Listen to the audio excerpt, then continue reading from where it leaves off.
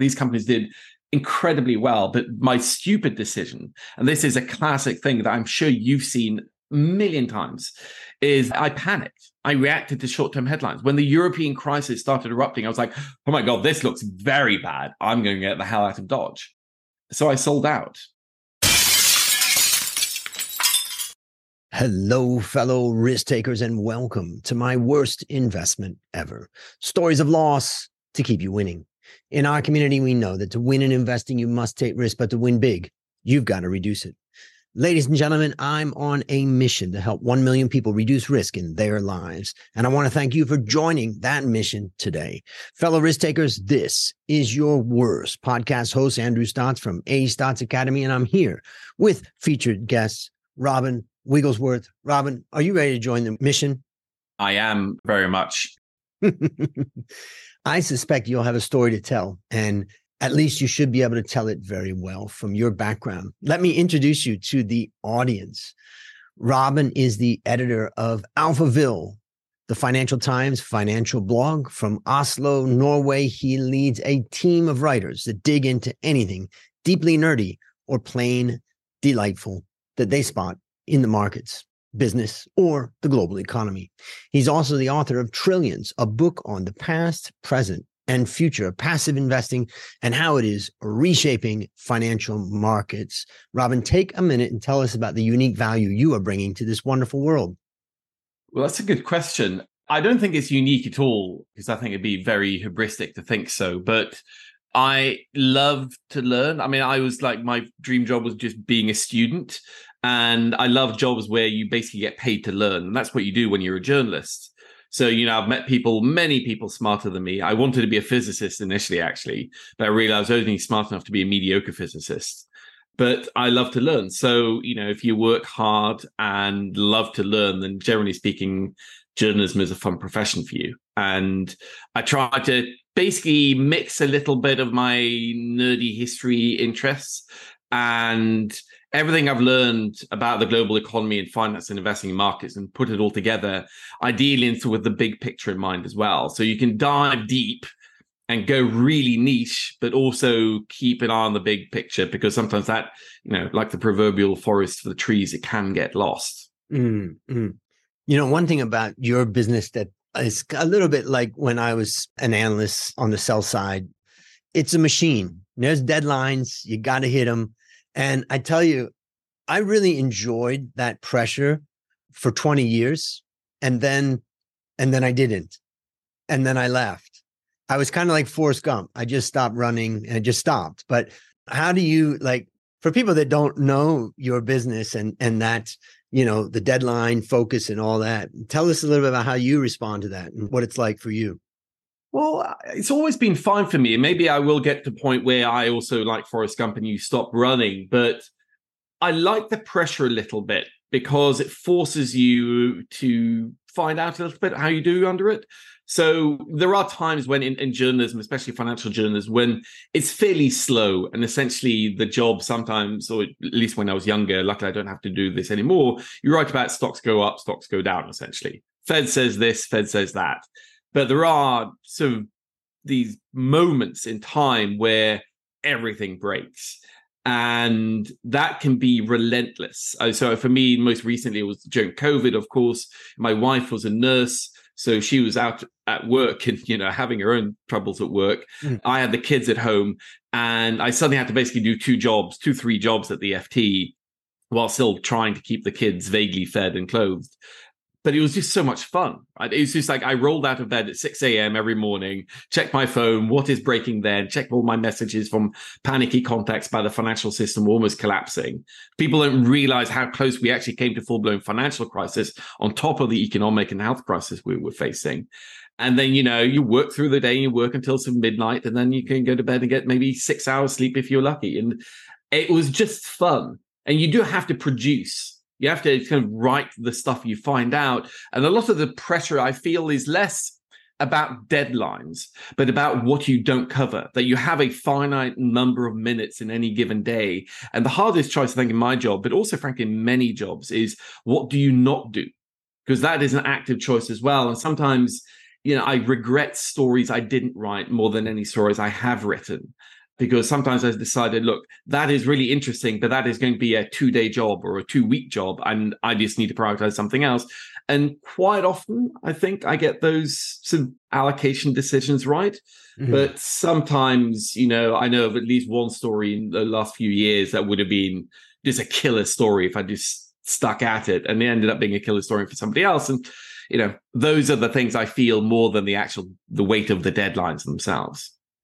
Yeah, it's interesting, because if you don't have a business that's got that daily deadline, you also have the risk that you drag yourself into so many things and you don't cut off. I know when you're writing under a deadline, you always are like, nope, can't do that. Well, I'd like to do that, but can't. Maybe I'll look at that next, but I've got to stay focused on, what am I going to bring out that's meeting the topic. And just for people who haven't visited or read what you do, let me just highlight, it's ftthefinancialtimes.com/alphaville. And the description here is the FT Markets and Finance blog. We love financial plumbing, debt crises, balance sheets, margin calls, economic puns, and snark. And then I'm looking at some of the articles like Masa Son IPO, FTAVs, further reading. You've got cryptocurrencies, pension fund protection, Sri Lanka, another friendly Sri Lankan intervention. You've got NFTs. You got U.S. banking reforms going backwards. I mean, it's like quite a collection of stuff. Maybe you can just introduce that for anybody that doesn't know that, where they can find out more and enjoy it. Well, so FT.com is our website for the Financial Times. And frankly, one of the good things about at least where I work is that the FT has had a very successful digital transition. We are primarily a vibrant digital business now. Actually, we might make money. So I don't have to go around worrying about my job like, sadly, quite a lot of other people in my profession do. And it's obviously a very high quality, very serious paper. And it's where I spent most of my life now. And I was a reader before I was a journalist. So I still have to pinch myself occasionally with, from the sheer pride of working there. But Alphaville was always designed to be a little bit different in that, like, it was set up to be a blog in spirit and form and substance. So it's quicker, sharper, snarkier, more conversational. And also for me, the attraction has always been why I used to occasionally contribute the odd post for it, even before I became the editor, is because sometimes the strictures of journalism, good journalism has a structure. Like, this is how you structure a news story. This is how you structure a feature story. This is how you do a profile. And those rules are good and they're there for a reason. They're guardrails. But sometimes those guardrails can constrict you. Like, essentially, you have to fit the story into the structure rather than fit it to the substance of the story. So with Alphaville, we can write, first of all, whatever we want, as long as it is broadly within finance, economics, business, markets, investing, and so on, if it's money related. But we can also write it in any way we want to write it. So that means we can overweight, like, the stuff that we just think is fun and interesting. We can say, this is interesting and fun. So I always say we are not a blog of opinion posts. We don't want to write our opinions like what Robin Wigglesworth thinks about X or Y, but we are allowed to have opinions. We can say, this is what I know, this is what I think, and this is what I have no clue about, but I'd love our brilliant, smart readers to help out. Because frankly, the readers of the FT and Alphaville are frankly far smarter than I am. So it makes sense to kind of involve them a little bit. And yes, quite often they say, you've got this horrifically wrong, and I can do an update. And I think that's actually good, accountable journalism. So I love that a blog like Alphaville gives us, frankly, although for some people it seems lower quality because we use stupid memes and puns and we can make jokes and even occasionally swear, I actually think the freedom and flexibility of it gives us the ability to do higher quality journalism in substance. It's easier to do nuance and say clearly what we know, what we don't know, what we'd like to find out, what we're planning to investigate, and kind of showing our work. And also just because we don't need to be tied to whatever's going on any given day. Like, for example, when the Federal Reserve makes a decision, obviously, it's a huge thing for markets, but that is very well covered by my main FT colleagues, CNBC, Bloomberg, Dow Jones, the whole works, right? So we can focus on the stuff that other people ignore. And that's why, or find an angle into something that everybody else is writing that we think is just more interesting. So bank regulation, I mean, this far better than I do. Bank regulation is really boring for a lot of people, but it's massively important. Yep. Hugely important. And it kind of gets underplayed sometimes by mainstream financial news organizations, but it really, really matters in ways that you don't always appreciate until it bites you in the ass. Well, I mean, just one little thing. I was just looking at the US banking sector, and I was looking at the cash as a percent of total assets, and I was looking at the securities as a percent of total assets. And of course, banks used to have a small amount of cash in the US, and not was, who wants unproductive money? And they, didn't have that much securities, particularly government securities. And then after 2008, cash exploded. And then we had a peak time where you had cash and government debt at like almost 60% of the total size of the balance sheet. And you just realize now that came down, but still regulation keeps it at some minimum that's still pretty high. And then the behavior of the banks and the fact that there's not a lot of buyers for US treasuries. So banks end up holding treasuries on their books. And then you realize like they're not the banks they used to be. They're in a very, very different situation. No, exactly. I mean, it's been fascinating to see. I mean, it's amazing to me that 15 years after the birth of quantitative easing, or at least the birth of quantitative easing in the US, in Japan, they've always been dabbling with this for longer. We're still kind of arguing what impact it had, why it had an impact, or why it didn't have an impact. We just don't know is the honest answer, although there are tons of academic and economic papers written about this. But I think one of the impacts you can clearly see, it flooded the banking system with money, and actually it means that they have more cash on hand securities. They had to place it somewhere, and government securities became an obvious place to do it. They obviously, after 2009, they did not go on a massive lending spree. So it's going to be interesting to see. I think this is also one of the reasons why we had more of an inflationary kind of ketchup bottle effect after COVID than we did after 2008. Not just the scale of the monetary intervention and the fiscal intervention, because obviously we had a far stronger fiscal impulse this time. But I think the main thing is that, money wasn't quite as bottled up in the banking sector this time as it was in 2008, because after 2008, banks were in repair mode for a decade. But when COVID hit, actually, the banks were in pretty good shape overall. That meant that once they had all this trapped money, once the kind of things returned a little bit to normal, you've had this catch-up effect. But bank regulations, I mean, I once spent a very happy day going through an entire lecture of like some Basel III lecturer. And it's like, this is not for everybody, but I like learning stuff, even if it is nerdy and weird. Yeah, I mean, I covered banks for the first 10 years of my career. And one of the things I do now is I don't invest in banks. And people ask why. And I say, because first of all, they're simply an arm of the government now.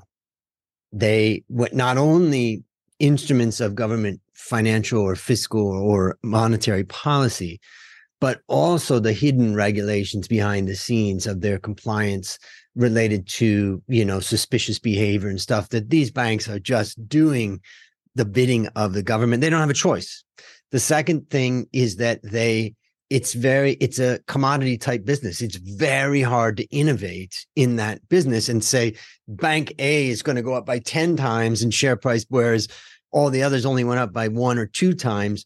Over the next 5 years, it's just very difficult to do because it is so commoditized. So, and then when you correlate the movement of the bank index relative to the overall index, you find that it's pretty closely correlated. And therefore, it doesn't even add like a diversification element. And you're almost guaranteed you're going to get a huge upside in any one bank. So I always view it as kind of a market exposure. And in countries like Thailand, it could give you exposure to a broad economy that you may not be able to get if you invest in the overall market. But still, I think twice before I go into banks these days. No, I get it. I mean, for me, I think the biggest factor would be not that I'm really allowed to make many investments as a journalist, and certainly not in banks, but it's the complexity of the business. All businesses are complex these days. The reality is that most of us use a TV without being able to explain how a TV works, and that's fine. But for me, the single event for me was when JP Morgan had that CDS debacle, I think in 2012, when even Jamie Dimon came out and said, look, this is a storm in a teacup, was the words he used, and actually ended up costing them $5 billion. And look, Jamie Dimon is, the generational talent of banking. He is the modern day John Pierpont Morgan, And even he did not have a handle on the risks of his own bank. And this is one of the best run banks in the world, with one of the best bank CEOs in the world. And even he doesn't understand what's lurking beneath the balance sheet always. And that just makes me think that modern day banking, there's too much complexity there for me to feel entirely comfortable with it, because I see smart people screw this up all the time. I just look at Credit Suisse. There are brilliant people that work there, but it was basically a complete debacle, or a series of debacles for close to a decade, until it finally kind of keeled over.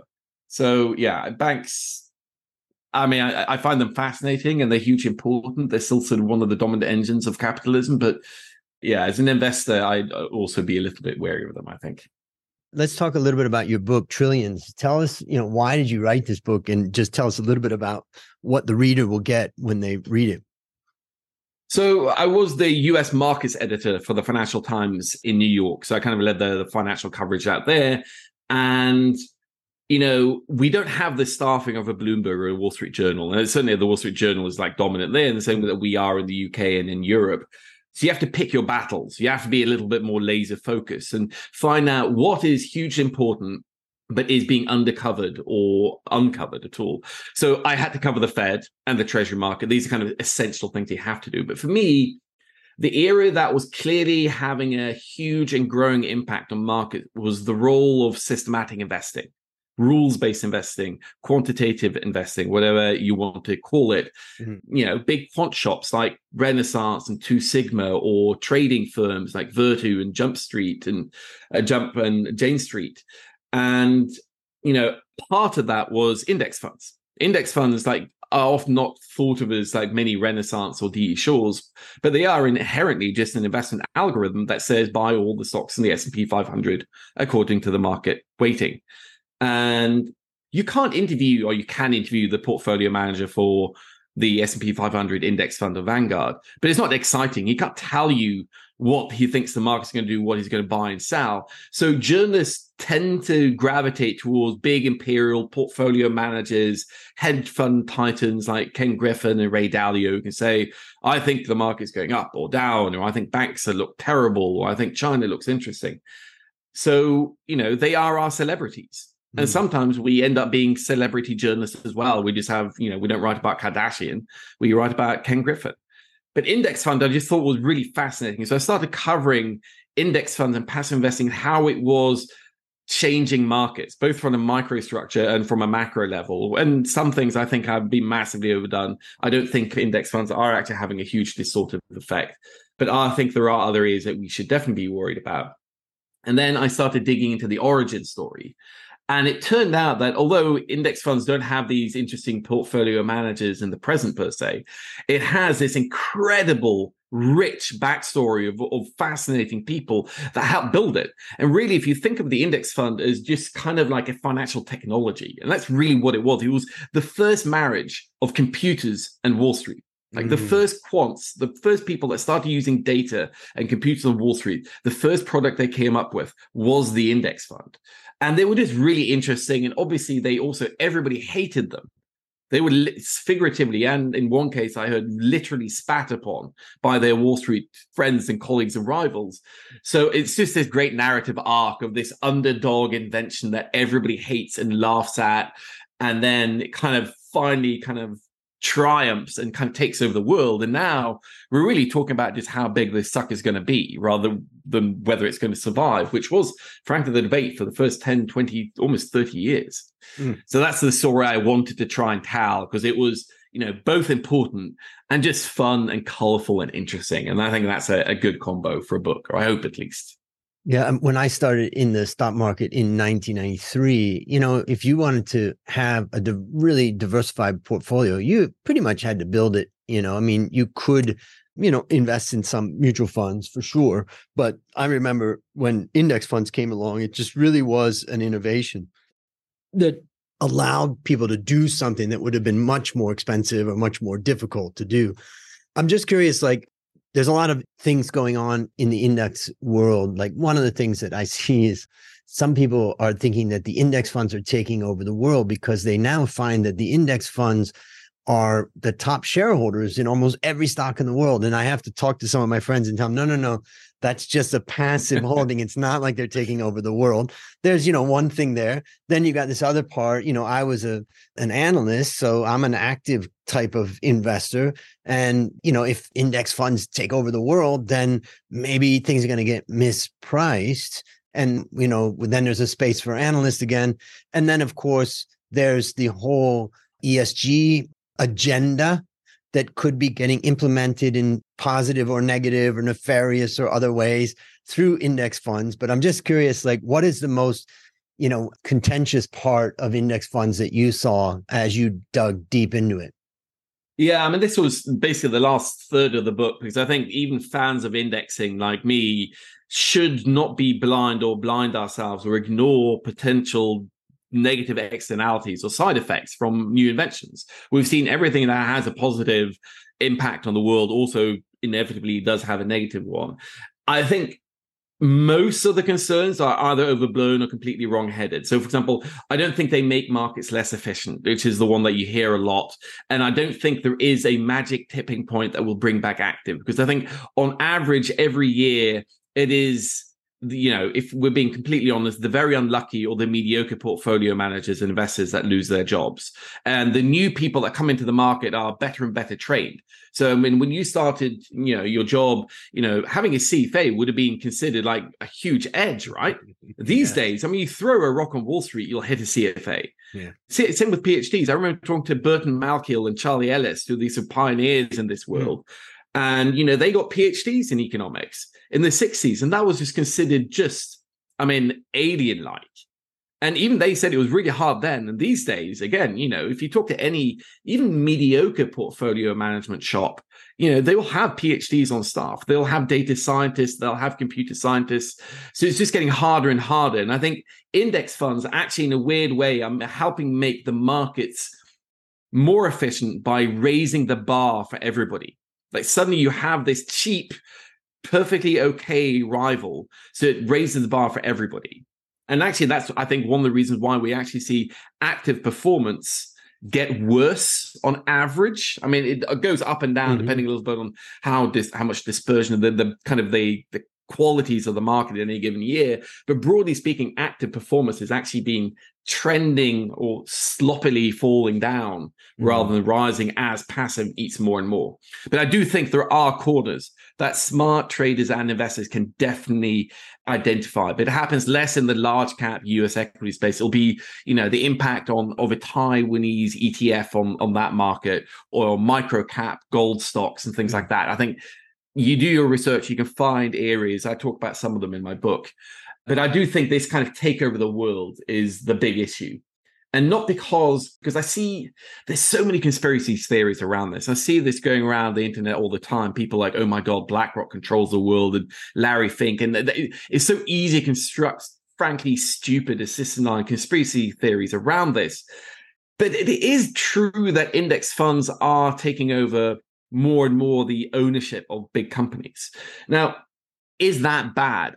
Actually, I don't think it is bad in the narrow from when I've looked at this. And that I don't think like active managers were great shareholder owners anyway. I don't think there was a golden era of corporate governance. Just look at the lumbering conglomerates of the 60s, 50s, and 60s. So I think it's always tempting to think everything was better before, but I just don't believe it. And I think as these companies like Vanguard, BlackRock have kind of been shamed into not just being passive investors, but passive owners, they are taking more of a stance. And that is how ESG comes in. And frankly, look, I'm a cynic. I think it's marketing. I think it was good marketing, certainly in Europe. It was good marketing in the US, but obviously in the US, everything becomes political. Everything's a front in the culture wars. It drives me crazy, but that's the way it is. So I think, people like Larry Fink at BlackRock kind of regret that it kind of waded into this here. It's too much of a headache for them now. What was kind of looked like a marketing win is now just an annoyance. But broadly speaking, we want these owners to be actively engaged up to reason. But I cannot shake off this kind of sense of unease about not just where we are today, but where we're going to be in 20 years' time, because the economics of indexing, of index funds, means that basically, Vanguard, BlackRock's, and State Street's index funds are exactly identical. They just match the S&P 500, the S&P 500 index funds. They have many of them. So you just gravitate to the cheapest one. There's no product difference really. So it just means that the big become bigger and bigger and bigger because they're able to create these index funds because of the economies of scale, cheaper and cheaper. And the natural endpoint here is not just that Vanguard and BlackRock and State Street own collectively sort of 15%, 10, 15, 5% of the market, depending on what market segment you look at, but they could conceivably within our lifetimes own 50% of most listed companies. And again, I don't think they're evil. I don't think they're taking over the world. But that kind of concentration of corporate power, I don't feel entirely comfortable with. But I saw there's a great new book from another academic in this area called Professor John Coates at Harvard Law. And he had this phrase, I thought maybe, because all the solutions to this are actually kind of make everything worse. And we don't want to ban index funds. They are actually a huge societal good. But he said, maybe this is not a problem we can solve, but a conundrum we just need to manage. I think it's a good way of, we just need to be aware of this and manage this. And I think actually I used to feel this was under debated when I started writing my book. Now, and maybe my book helped a little bit in some areas, but I think now it is very much front and center, whether you talk to regulators, index fund providers, index providers, politicians even. I think it's getting the appropriate attention now, thankfully. So for the listeners out there, it's called Trillions, How a Band of Wall Street Renegades Invented the Index Fund and Changed Finance Forever. You can get it on Amazon. There's also the Audible or audiobook version of it, hardcover, Kindle, and I'll have links to that in the show notes. So feel free to check it out. And now it's time to share your worst investment ever. And since no one goes into their worst investment thinking it will be, tell us a bit about the circumstances leading up to it, and then tell us your story. Well, I guess my worst investment decision, was not becoming a mediocre physicist and working on Wall Street. I think, there are lots of mediocre physicists there and some excellent ones that make very good living, certainly better than what any journalist makes. But the worst sort of direct investment decision I made was after the financial crisis. I was a Middle East correspondent for the Financial Times at the time. And, the crisis hit later there because of the oil price boom run up until basically the collapse of Lehman. So the Gulf was just partying essentially until late 2008.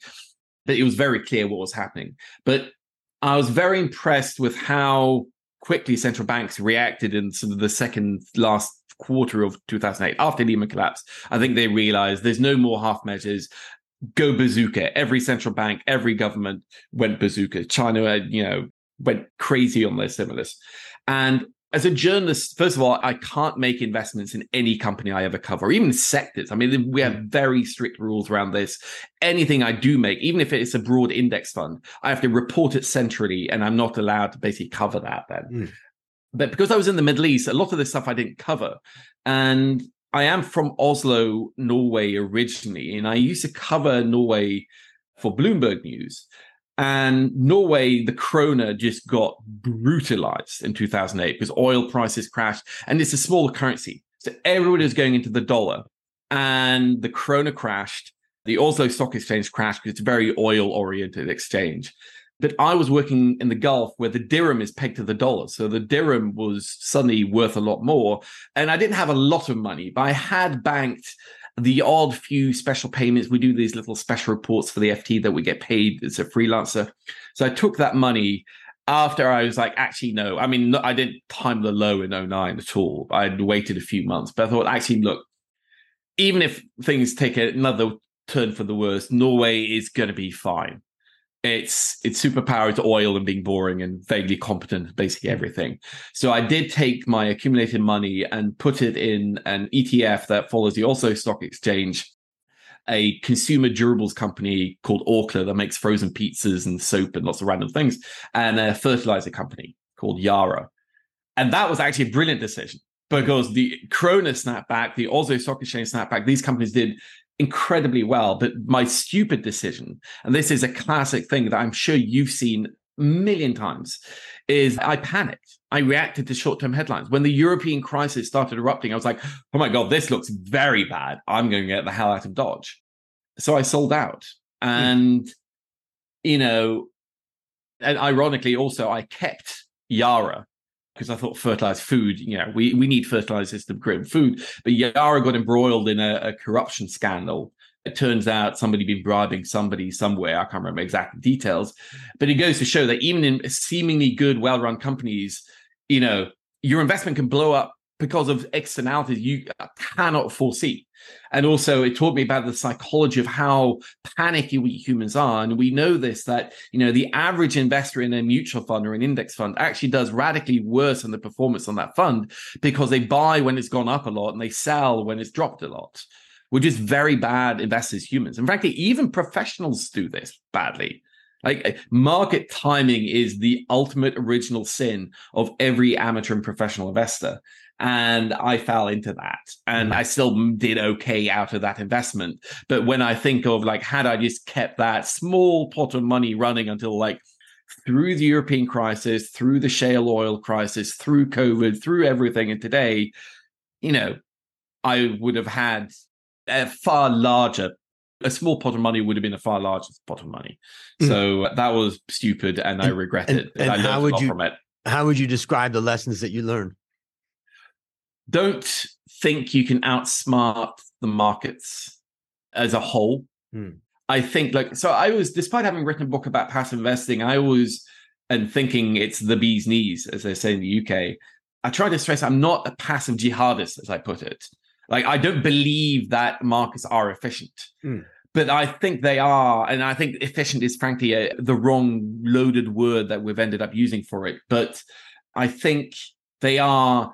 Efficient is a good shorthand for how they function. They are very hard to second guess unless you happen to have crazy edge or very deep domain expertise in specific areas. So if you look at the big hedge funds that can do this, can durably outperform in the long run, they tend to be very specialized, or they have people are very specialized. So, for example, I saw a delightful quote from somebody talking about Citadel, a hedge fund I've covered a fair bit in the past, that said they are literally the kind of people that will employ 2 orthopedic surgeons dedicated to one will just do left knees and the other one will just do right knees. And that's all they do. It's a grind. It's not big kind of godlike decision. They just have a process. They've discovered an inefficiency that they have found out, and they just eke it and milk it year after year after year until somebody else discovers it. It goes away and they have to find something else. And I think that is really the secret of good investing, is if you do want to trade, you have to find something that what do you really know that nobody else has discovered?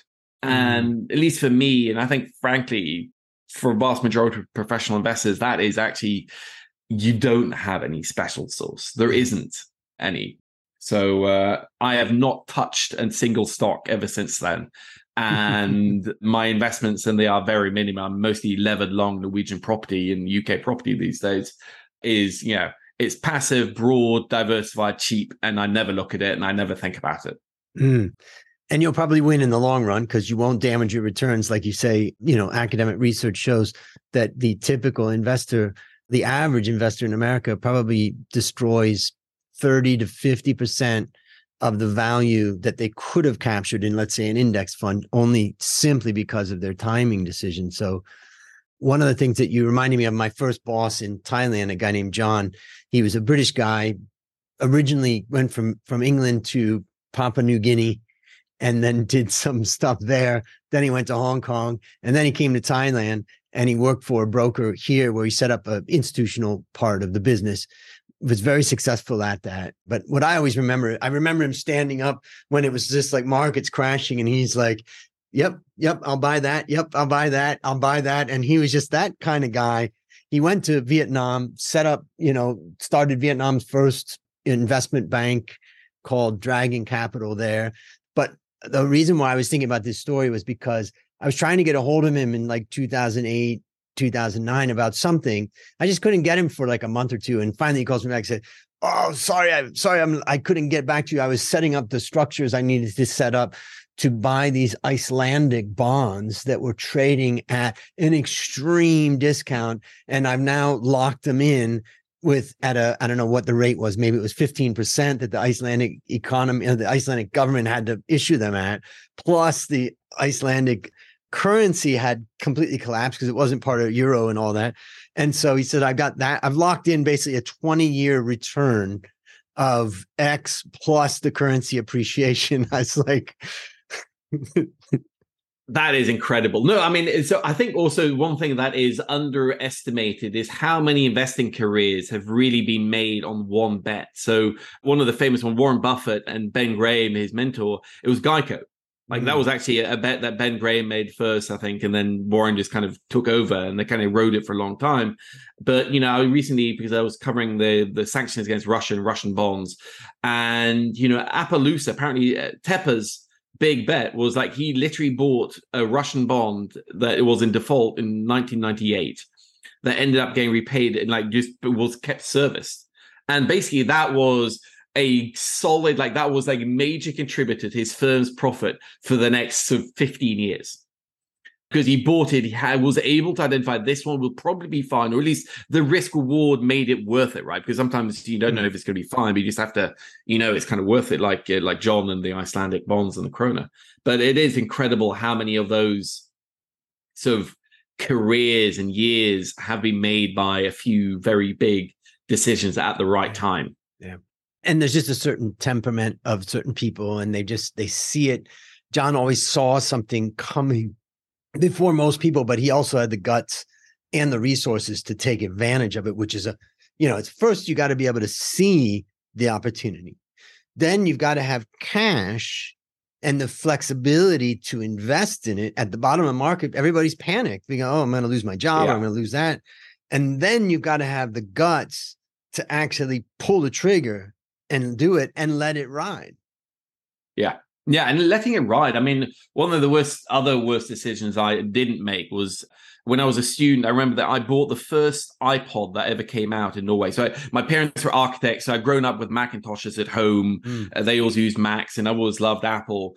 But I remember when the iPod came out and like Steve Jobs had been around back for a few years then and had kind of reinvigorated the company. But the iPod was just so radically better than anything I see. I was like, holy shit. Even then, I didn't believe buy what you know, the old kind of Peter Lynch saying. But I thought that the iPod was so obviously superior that I was like, this is incredible. So I almost took my student loan and just dropped it in Apple stock. And in the end, I did it because like that, I thought that would be irresponsible and stupid. But if I had done, holy cow, I mean, Apple was trading it. I can't remember because it split since. I mean, I looked at it, but I think I would have made, I mean, it was an incredible, obscene amount of money. As in, that would have been like the money I didn't make out of getting out of the stock market in 2011, 12 was not meaningful. This would have been meaningful money. But as you know, the reality is that I would have done that and I would have gotten out before today. You don't let it ride, even though you should always let your winners ride. Oh, that's the saying.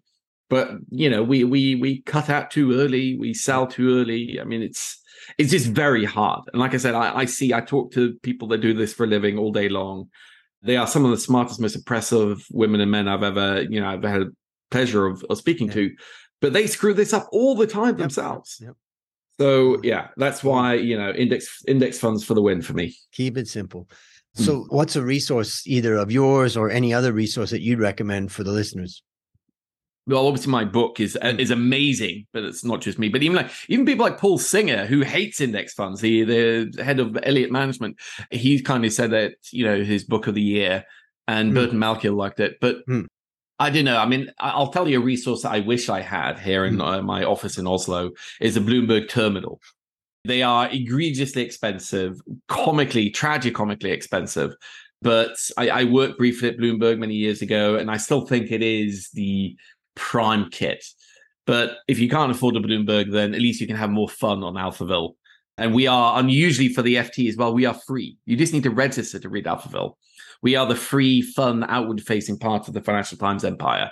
So the FT, super expensive, Alphaville, more fun, geekier, nerdier, and free, as long as you register. So, Okay, great. Last question. What's your number one goal for the next 12 months? Write another book. So I'm writing a book on the history of the bond market now. So I just got a contract with Penguin, who published Trillions, and I'm very excited about that because bonds are my first love. I've always covered mostly fixed income markets. I think they get unfairly put in the shadow by the flashy stock market. But I think the bond market is fascinating. And frankly, it is now bigger than the banks market. So for basically banks and bonds, modern banking bonds, both emerged from Renaissance Italy a millennia ago, or in the Renaissance Italy. But now for the first time in history, bonds are actually bigger than bank loans. So they've kind of replaced and usurped banks as the dominant engine of credit in the global economy. And I think that just has huge consequences. So that's what I'm really looking forward to getting stuck into. Exciting. I think I'm noticing a pattern. Finding something that seems like, nobody's paying a big amount of attention. It's not so fancy and flashy, but I can find something there behind the scenes. Yeah. And it's fun because like the equity, like the index fund world, like the bond market has just riveting human stories. Like the guy that kind of invented the first bond in Italy, in Venice, the Doge of Venice, got murdered by his own citizens for it. People like Mike Milken and Lou Ranieri, who invented like junk bonds and securitization. I think they're just fascinating stories. And as much as people think the bond market sometimes seems sort of complex or unwelcoming or even boring, it really isn't. It's hugely cool and fun. And my favorite people in the world work in the bond market. So I'm really, really looking forward to getting stuck into this. That's exciting. Well, listeners, there you have it. Another story of loss to keep you winning. Remember, I'm on a mission to help 1 million people reduce risk in their lives. As we conclude, Robin, I want to thank you again for joining our mission. And on behalf of A Stotts Academy, I hereby award you alumni status for turning your worst investment ever into your best teaching moment. Do you have any parting words for the audience?